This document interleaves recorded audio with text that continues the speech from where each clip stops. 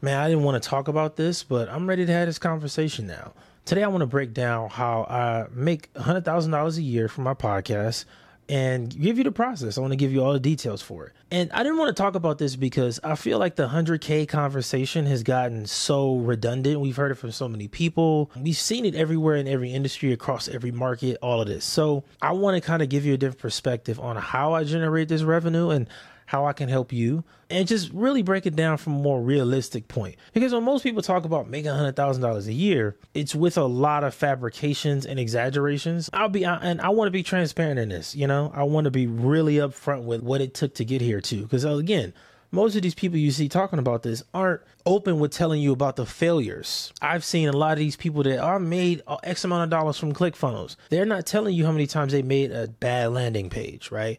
YouTubers making money, they never tell you how many bad videos they had to put up to get to those profitable videos. So again, I want to break down what this looks like and my process and how I got the outcome. What's good, people? Thank you for tuning in to another episode of Pod Central. I am your host, Coach Chris. Really appreciate you being here. If you're watching on YouTube, shout out to you. Make sure you subscribe to the channel. I'm trying to build this channel up. It's a fresh channel. I'm trying to get it out there and get us to the next level. So I appreciate you being here. I appreciate you supporting all of that good stuff. So today, I want to kind of present this a little different in terms of how I'm breaking down my process. Usually I do my 1, 2, 3 formula, like you've heard it a lot. But today I want to give you more of the real behind the scenes stuff, and show you what it is. Because so many times when we hear about people making money doing anything, they don't talk about the actual journey. It's like, well, one day I was here and I was struggling and boom, now I'm here. And I think that it's just so unreal, right? It's so unreal and fake. And I want to start out by saying I didn't just start podcasting last week or even last year. I wasn't one of them people that picked up a microphone during the pandemic. I had a bunch of equipment before that. I've been doing this podcast thing since 2015. I've been in the trenches. I've been in the industry for a long time now. For the longest time, I knew that I wanted to impact the industry on another level. I didn't just want to just be another podcaster. I didn't want to just make content for the sake of making it. I wanted to do something that would help other people get the outcomes they wanted. And selfishly, because that obviously helps me get the outcome I want. That's just the truth. I'm not one of the people that's going to sit here and tell you that I didn't finesse my way into this. This is the truth. I knew that if I help 1,000 people make money, then I make money from those 1,000 people making money. It's a simple equation. That's how anybody makes money in this world. That's just how it works. So for me, I knew my value came from being in the podcast space and actually helping other people. So what I did for the first 2 years of my career in this, from 2015 to even into 2018, I was doing a lot of consulting, and this was free consulting. Nobody paid me a dime for any of this information during that time. It was me just trying to figure out, how do I get into this space? This is when courses and coaching really started blowing up, and I wanted to take my interest in podcasting and bring it over here into the coaching space and kind of figure that out. And it took me years. I didn't figure it out in the first 2 years. It took years to get to a profitable point, not making good money, just to be profitable where I'm not losing money, and I'm not wasting time. It took some time to get through that. When I first started, I didn't have any equipment. When I started hosting my own shows, I had a 10-year-old MacBook. I learned how to edit on the worst MacBook ever, only because it was super old. It was literally a super old, bulky thing. And I actually I tell this story all the time. I lost a lot of content on that thing. One day I woke up, turned it on. It didn't turn on and it was just gone. And I lost so many good interviews, so much. Well, what I thought was good interviews, but I lost a lot of content because I just didn't have the right setup. And that brings me to my first point. The first thing I learned is I got to have a good planning system. I have to have a good storage system if I'm going to do this content creation thing. I knew then that I have to take a different approach to this and be more serious and more professional about it, more organized, because nothing is more crushing than losing 10 episodes at one time. Oh man. And this was when I was in the beginning of podcasting, my first couple months. I was ready to quit and say, forget it. I don't even want to do it anymore. I was this close to just giving it up. And it's amazing because that moment when I lost all that content, I thought, man, if I quit now, I'm gonna have to go do something else. And I was still doing my basketball stuff. So I was like, I could just go do that.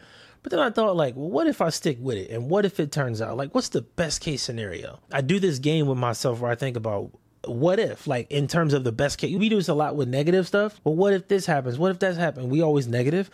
I do it with positive, right? So what if this goes as good as it could possibly go? What'll happen? At that time, I was thinking, man, what if I start interviewing NBA players, and what if I end up on ESPN? That was my thought process at the time. That was what my heart desired. So then I was like, you know what? I'm going to keep going. But that being my first mistake, that's why part of what I built in Pod Central is a storage feature. I had to build that because I think back to that moment all the time when I lost all my content. Like, I never want to experience that again. So the storage feature helps me save and organize my content for each episode individually. Man, it sounds like a super commercial. Oh my God.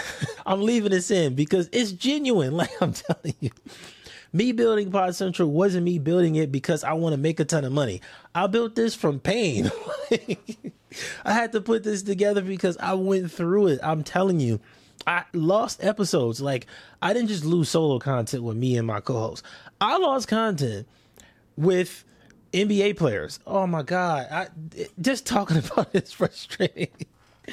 But again, this is why I've built the feature of storage. This is why I wanted to put this storage feature in there, just because it's so important to me to have organization, like literally putting everything in the same place. So now when I go and make my episodes and I put everything into one place, it's just there and I know it's going to be there. It's not going to just disappear out of nowhere. I love that. And what's even better now is I can click a button and get all the AI content too, and it goes right into that same folder with the actual audio that it's from. So it's just another level of organization that I just genuinely appreciate. And I'm just trying to share that with y'all. And another part of this is I had to learn how to podcast alone, right? Like, I've been able to reach a really comfortable income because I learned how to do it by myself. I had to learn. I spent maybe 3 years editing, figuring out how do you edit, how do you make it sound good, how do you make videos look good. Over time, I've gotten better and better and better and better.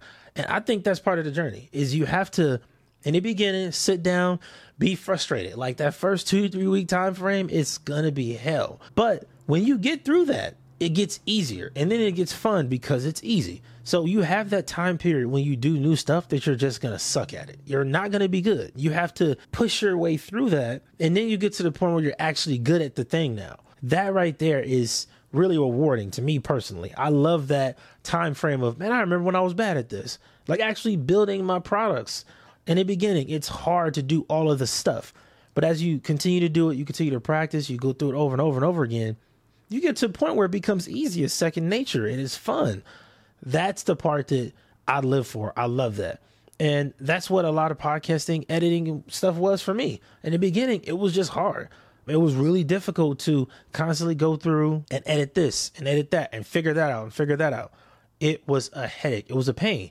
But once you get through it, it is super rewarding, and your content is going to sound and look so much better, and you'll appreciate that. And I think podcasting alone for me has been easy because I have workflows, right? There's a process for how I do everything from step 1 to done. I have a process. I love having this process because it's something I can't repeat. I have 2 podcasts that I host now, only host 2 shows, and I do 3 episodes a week on each of those shows. So in a 3-month time frame, I'm doing 36 over here and 36 over here for both shows at the same time. It's non-stop, but I love it. And I have a process for getting this done. And that's why I have the workflows on Pod Central. I told you I'm tying this into the features because I literally built that because it would be great to have a visual of the workflows in the same space where I also manage the content. That just makes it easy. It's all in the same spot. I don't like the idea of having to use 5 different apps to manage this one thing. If I'm trying to just manage my podcast and my client shows, it would be nice to do all of that in one place, in one tab. I don't want to have 15 tabs open or have to pay for another project management tool and adding users. I got to pay for that. I don't want to have to pay all those extra fees. So putting it all in the Pod Central was the solution to my problem. Like, I'm literally one of those people that just built a product around the problems that I experienced. That's all I did. I wanted to build something that would help me get the outcome I wanted a lot easier. And I know this is something that a lot of other podcasters experience because, again, I spent 2.5 years talking to podcasters completely free. So at this point, I've talked to well over 1,000 hosts and just learned what other people struggle with. And I realized, wow, I struggle with that same thing. That same thing pisses me off. I'm frustrated with that same thing. Now I've created the solution to a lot of those problems. And this workflow thing is one of them, man. It's like, it saves so much time. And when I did have a team of people I work with, I've lost high level clients because the editors I work with didn't communicate very effectively. We're not in the same country. We're not on the same time schedule. So it just is all off. You know, they will send me an email. I'll send them an email. We miss it. Now with the workflows, I don't have to worry about that.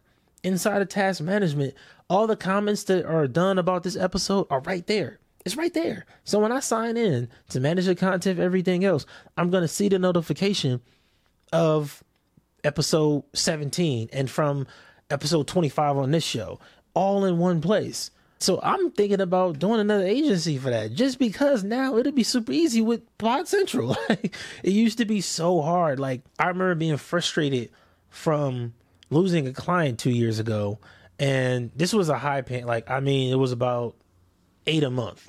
Losing that client was frustrating because it was maybe one of my 4 clients at the time. And that was the biggest one, obviously. Losing that one really pissed me off because it was just due to miscommunication. That's it.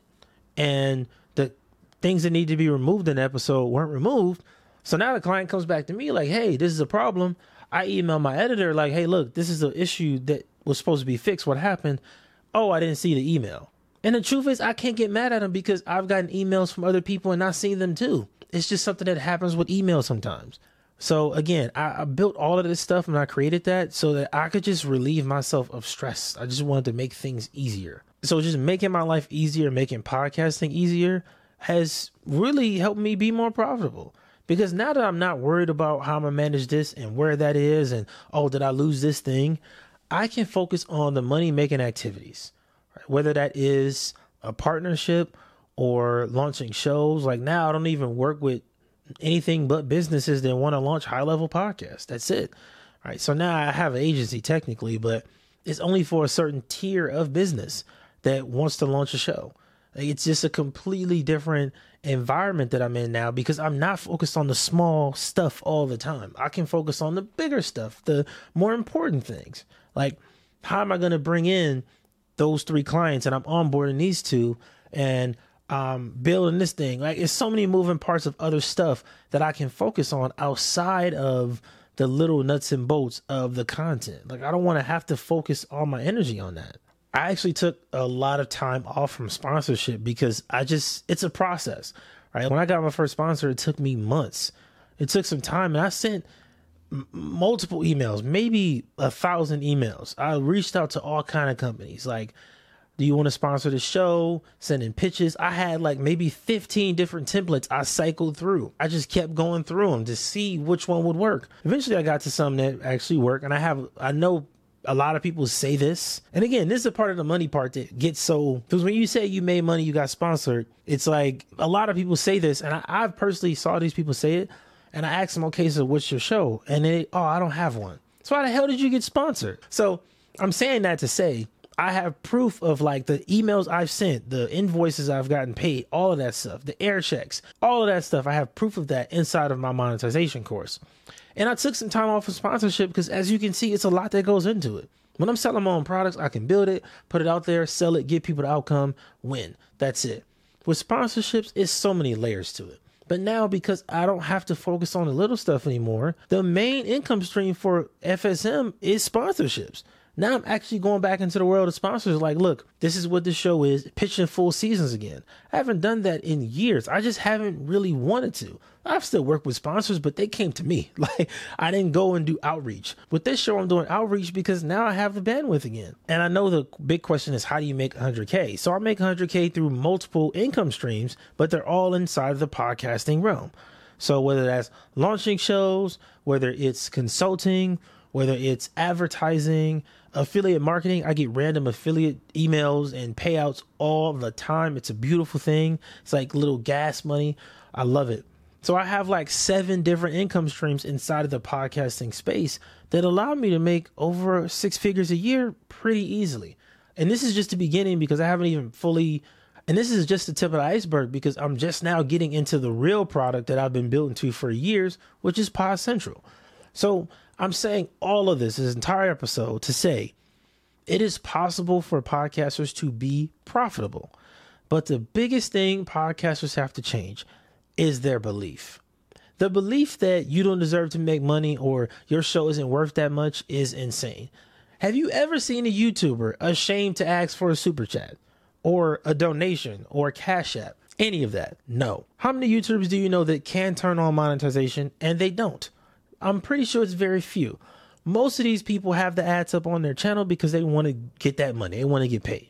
So most podcasters don't make more money because they don't believe they can make more money. You might be able to say it's because I don't have a big audience and I can't get sponsored. Or another excuse I hear a lot is, well, I just don't have the experience to build this product or whatever it is. You can give yourself all the excuses you want. I'm telling you, if you don't make money in this podcast space, it's because you don't believe you can. I'm here to tell you that you can do it and that you deserve to.